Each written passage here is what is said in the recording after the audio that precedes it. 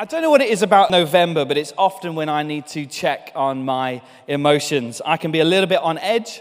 I can respond out of character at times. It's quite weird because I think it's because it's not quite Christmas, and so there's all this anxious tension around. And September and October were quite full on in terms of my workload, and so if I'm not careful, I can stumble into November and December, not quite myself. And of course, Brexit hasn't happened yet, and we've got a general election, so emotions are already high on social media and in my car with my wife. In recent weeks, I've noticed something about my driving, in fact, actually. I've been driving and listening to some worship music, some of the songs that we sing here on a Sunday. And I'm singing along, it's all very nice, but I noticed that I start to interrupt my singing to hurl abuse at drivers who I think are being stupid. So there I am, I'm just, I'm going to see a victory. What are you doing? Why are you slowing down? What? And and then once Fiona was in the car with me, and Fiona's my wife, she looked at me and just went, "Are you okay?" I don't know if you recognize the same sort of behavior yourself, moments of madness, emotions flying around, some of your friends asking you that question, "Are you okay, hun?" And the point of this series is to recognize that we are all emotional people. Even if you think you're not an emotional person, we all have these base level emotions that often shape the way that we live our lives, often shape the way that we view the world and view others around us. A couple years back, a film came out called Inside Out. Who's seen Inside Out? Incredible film exploring emotions with this character called Riley and all the emotions inside her head. I think there's a picture coming up. And you had these characters here. You had disgust, fear, joy, sadness, and anger. And so, yes, we have based this entire series on that film. And so we're going to be looking through all these emotions over the next coming week. And perhaps you're like me and you think, that's a great list of emotions, but let's get rid of 4 of them and just keep happiness, because that's what we all want after all. And well, I've been listening to this podcast, which I found really helpful in preparing for this series. It's called The Happiness Lab. It's by a professor from Yale University. It's become really popular. And she had a guest on the other day who was saying, well, just that, really, that we all want happiness. It's everyone's goal to be happy. No one goes out in life hoping that they're going to be miserable, of course. But he said this. He said, we have an unrealistic view of happiness. No one is happy all the time. Happiness is perhaps the mountaintop experience, but however much we try, we can't stay up there for long. Even if we find something that makes us really, really happy, we can't quite stay there. There's the mountain for you for reference, if you don't know what a mountain looks like. It's a triangle. But he said this, we have an unrealistic view of happiness, and because of that, we have an unfair view of all other emotions. So when we eventually come down the mountain of happiness and experience something else like fear or sadness, he says we villainize all those other emotions because they're stopping us from this ultimate goal of happiness, of being happy. So anything that prevents us from being happy, we see as bad, we see as negative. And he said this isn't a fair way to treat those other emotions. And because of our unfair view of emotions, of those emotions and our unrealistic view of happiness, he says we create an unbalanced response to it. So something makes us feel sad, and then we get sad about feeling sad. I don't know if that's your experience. Because we're feeling something that's not the goal. It's not the dream feeling. It's not the emotion that we hope to always feel. So not only are we feeling sad at the thing that made us sad, we're now sad or angry that we're sad or angry. Does that make sense? We kind of double it up. It's unbalanced. And I think we need a healthier relationship with our emotions. We can go one of 2 ways. We can embrace our emotions fully and let every decision we make be based on our feelings and our emotions. Sounds good. And this is particularly what we see in culture today, this idea of just do whatever makes you happy, whatever makes you feel good. You do you, boo. The issue with that is that our emotions are so unstable. They're so unpredictable. I don't know about you, I can't trust my emotions. They're all over the place. 1 minute singing a song about happiness, the next gritting my teeth, shouting at someone who's cut me up in traffic. Our emotions will cloud our judgment if they're the only thing that we count on. You know, when I'm sad, I tend to eat. When I'm anxious about something, I tend to eat. When I'm angry, I go for a walk to the shops to buy something to eat. And if I'm happy, it's probably because I'm eating. I know it's beginning to sound like I've got more an issue with food than emotions, but I can't trust my feelings, my emotions. That's one way. The other way is to completely ignore your emotions altogether. Be practical and be factual. And the issue with that, I think, is that we become totally inflexible. Things are either black or white. There's no wiggle room for decisions, and there's absolutely no time for feelings at all. And I'm just not sure that's how we were created. Actually, I know we're not created that way. The author Dan Allender said, ignoring our emotions is turning our back on reality, but listening to our emotions ushers us into reality. And then there's a guy called Peter Scazzaro who wrote a book called Emotionally Healthy Spirituality, particularly if you're thinking about growing in your faith, growing in things of that are spiritually life-giving to you. He says it's impossible to be spiritually mature while remaining emotionally immature. If we want to live healthy emotional lives, we need something in between, something that's not totally dictated by emotions, but allows truth to speak into our life, but also something that doesn't just ignore our emotions altogether. God created us as emotional creatures, I believe that, so there must be a good and a healthy way to live with our emotions, to relate to them. Instead of trying to constantly fix or eliminate all the difficult and the negative emotions, what if we learned to work with them? What if we learned how to stop fighting our emotions and live alongside them? In short, how do we build a healthier relationship with our emotions? We're going to be looking at the Psalms to do this. The Psalms are a collection of songs and poems and writings and musings, mainly by a guy called David and another psalmist, and it's found right in the middle of the Bible. The psalmist goes from incredible ups and downs. It's the roller coaster book of emotions. He goes from feelings of anger and disgust and annoyance and sadness to then pure joy and delight, often even in the same psalm itself. And through the Psalms, we're going to learn how we can have a healthier relationship with our emotions. I know you look at me and you think, this can't be true. I used to be a really, really angry person, and incredibly fearful and very insecure about myself and what other people thought about me. And I'm by no means perfect now, but I'm so much better than I was because of some of the things that we're going to be looking at over the coming weeks.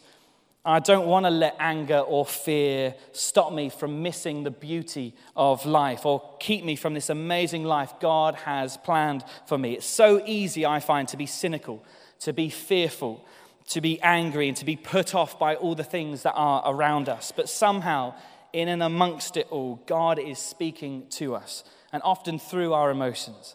And I want to hear what God is saying in my life. I don't know about you here this morning. Today, we're going to be looking at sadness. Yes. How to have a healthier relationship with sadness. When Inside Out came out, Fiona and I, two grown adults, 26-year-olds, we went on a date night to the cinema to watch it. And it had been out a couple of weeks already, and so there weren't many people in the cinema. The only people there were Fiona, me, this little boy and his gran, and that was it. And it was very, very sweet. There's a particularly sad moment in the film, and spoiler alert, it's like there's a spoiler coming up. And in the film involving the character Joy and the imaginary friend Bing Bong trying to escape this pit, that if you stay in the pit, you kind of disappear. We don't need to go into it, but let's watch this very sad moment unfold now. Take her to the moon for me, okay?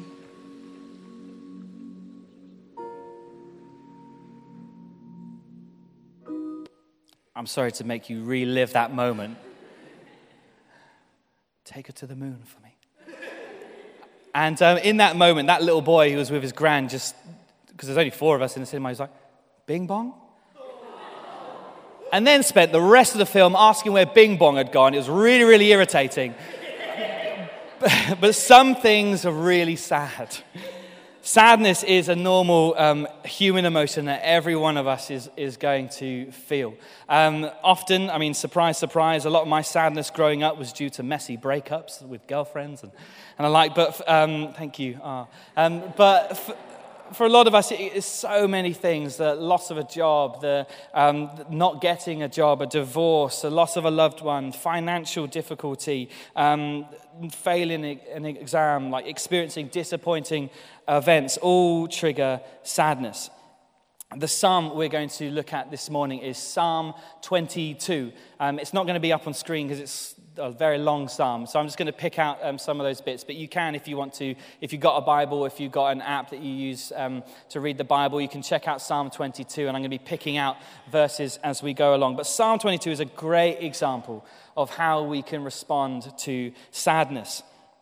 Verses 1 through to 18 is literally the psalmist David wallowing in his sadness, just going all out. I'm sad. He's like, I am a worm. Dogs surround me, bulls surround me, people are insulting me, roaring lions prey around me. My heart is like wax and it's melted within me. Oh, David, are you okay, hun? This is A-grade sadness here. I think initially, and this is going to be a theme for all these talks, but the first, it teaches us to embrace our emotions, what we're feeling, to not try and deny what's going on. It may be worse if you just bury the emotion. That's not what we're teaching here. Peter Scazzaro again says, allow yourself to experience the full weight of your feelings. Allow them without censoring them. Then you can reflect and thoughtfully decide what to do with them and trust God to come to you through them. So embrace the emotion first. Embrace it, let it be what it is, and then engage with it. What's the way forward?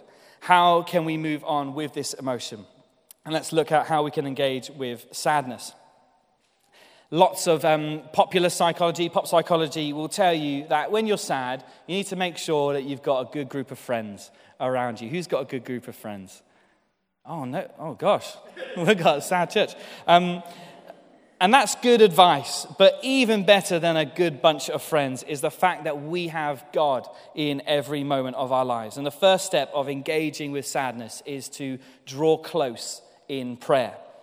The psalmist recognizes his need to be close to God. Verse 19, he says, Lord, do not be far from me.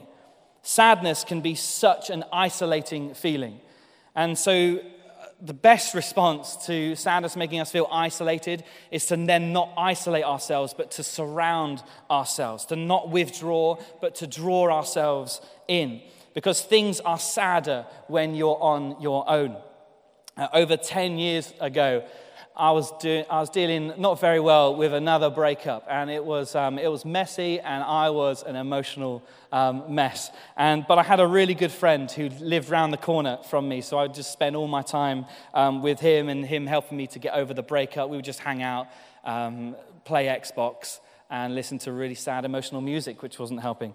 But because I was craving friendship so much and I didn't want to be alone, it got really silly that even when my mate would leave the room to get something, he would come back into the room, just see me sobbing by myself. and one time he went out to get ice cream for us. Everyone loves ice cream. Came in with the ice cream, and there I am, just she's gone. And then he consoled me like a good mate that he was. Then he realized he forgot spoons. And so he went out to the other room, got the spoons back. I was like, we used to eat ice cream together. It's like, I was stupid stuff. I was an absolute mess. Sadness can make us feel alone, but we're not alone.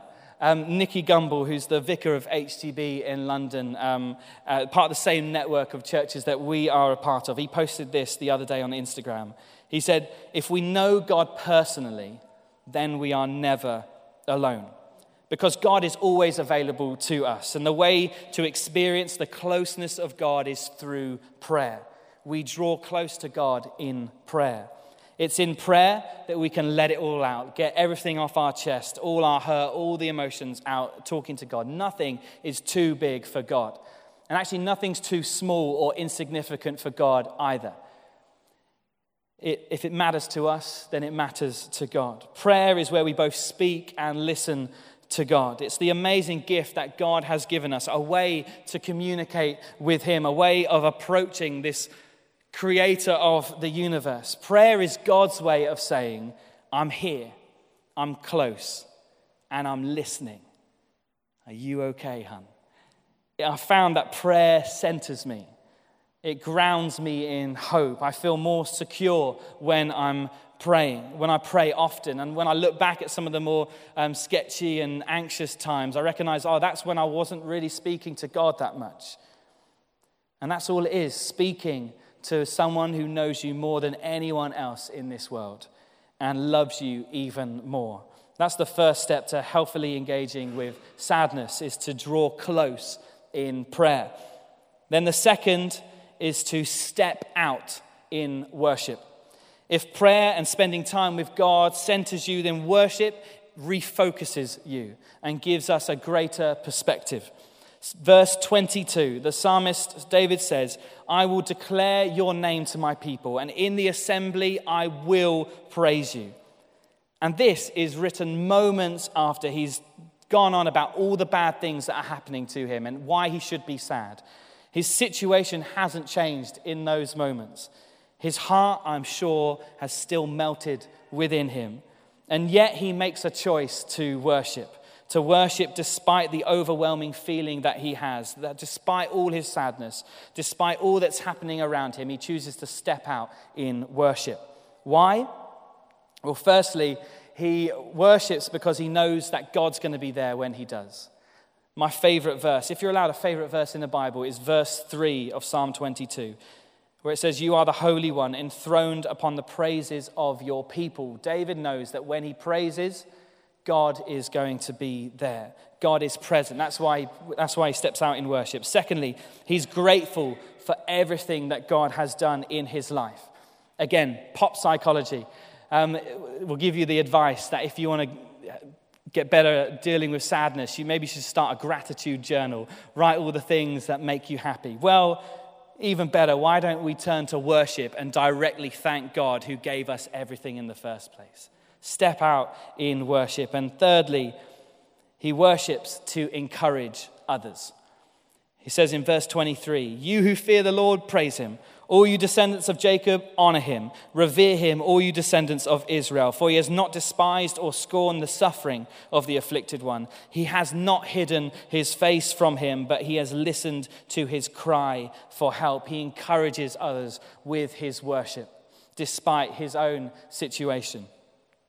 When I was training to be a vicar in London, the college I was at and studying at shared this really tragic and sad news about one of the students, a guy in his third year, whose 2-year-old son tragically died the same night that his wife gave birth to their new child.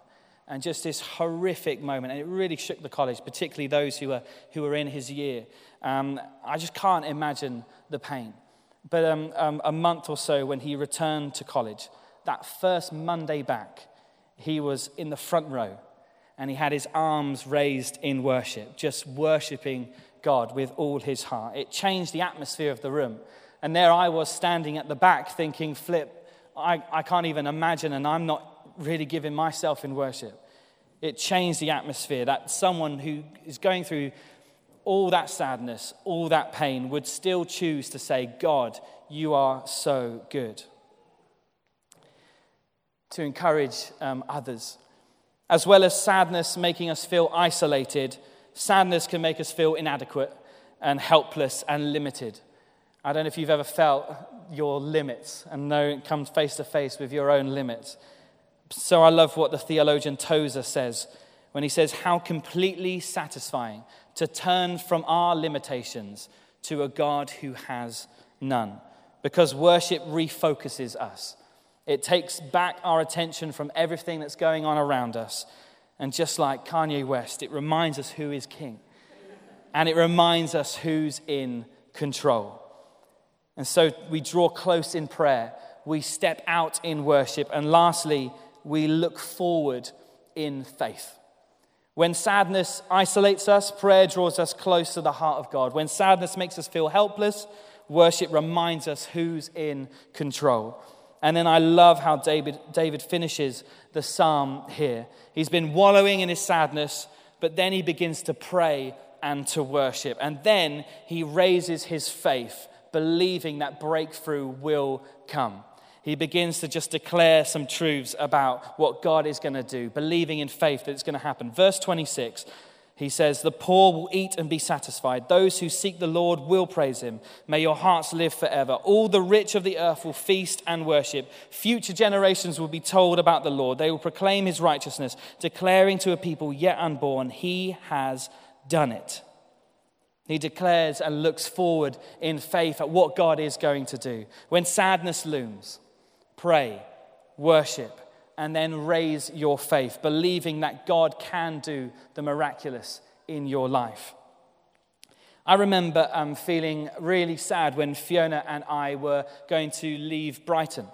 The place that I had grown up in and called home for so many years. It was the place that Fiona and I met. And we met at St. Peter's Church in Brighton. We got married at that church, and we made so many friends there. And particularly for me as well, a particular sadness was that all the musical and creative things were about to begin and bubble up. And I felt like I was leaving at the wrong time, because I felt I'm going to miss out on all the fun that these guys, all my friends, are going to have. There was a real sadness to it. And I remember we moved to Hastings to plant a church, which was really exciting in and of itself. And I remember just having to be really intentional with my language and my thoughts. And I had to begin to believe that despite all that we were leaving behind, what God was calling us into was going to be far greater and far more exciting for us than we could even imagine. And we were going to be better off going where God was leading than we were if we stayed. And I just began to just speak that over my life. And hey, now we're living in Portsmouth, the greatest city on earth. Come on. We're part of an incredible church that's seeing lives transformed across this city, a church that's bringing hope and dignity to those who feel unloved and abandoned. We're seeing God do the miraculous in seeing Portsmouth come alive. And churches grow and grow, particularly with young people who are apparently missing from that demographic of church life nationwide. Raise your faith. Look forward in faith. Whatever makes you sad, raise your faith and believe that even in the middle of it, God is working it all out for good. He's making the most out of even the worst situations, and he will come through for you too. Sadness can leave us feeling so many things. And so if it's a time for you at the moment of uncertainty, believe that God is going to bring clarity. If it's a time of waiting, believe that God will come through. If it's a time of frustration and pain, believe that God will bring breakthrough. If it's a time of hurt, believe and start declaring that God will bring healing. Look forward in faith. Speak out what you want to see in your life, just like David. Calling out the difference that God will bring into your life and into your situation. Don't ignore your pain, but let God speak through it and declare the difference he's going to make in your life. Draw close in prayer. Step out in worship and look forward in faith. And this isn't just how we respond to sadness. I believe this is how we can also prepare ourselves for sadness and any other emotion that comes our way. I've spoken a few times already about my skincare routine. I needed a skincare routine because when it gets cold and it's windy, it hits my face and my face begins to look bad. That's why I needed a skincare routine. And last winter, I thought enough was enough. It's time to invest in some amazing products from Kiehl's. Other products are available, but Kiehl's is the best. So I started this skincare routine in January, and it's worked wonders. Thank you for noticing. And now it's November. It's getting really, really cold again. And it's going to get even colder in December and in January. It's going to get really, really cold. But unlike last year, when the cold weather would hit my unhealthy face and would make it crack and flake and other disgusting things, This time the weather has no chance against my healthy skin. Why? Because I have a daily routine for my face. Come on, somebody. I wish I had the same level of enthusiasm for my spiritual journey and faith and life as I do for my face. Because if I'm rooted in prayer, if I'm grounded in prayer, if daily I'm choosing to worship whatever my situation, if I'm always looking positively forward, believing that God is going to do amazing things for me and believing that he is always with me, then whatever emotion I'm feeling, particularly if it's sadness, I can respond with faith because I'm rooted in something that's far deeper and far greater than my own life, something that even my emotions can't sway. I'm trying to build in that daily routine of drawing close in prayer, stepping out in worship, whatever the situation, and beginning to think more positively when I look forward in faith and when I look forward at who I'm becoming and who God is calling me to be and all that God is going to do in my life. Feeling sad, draw close in prayer, step out in worship, and look forward in faith. Amen.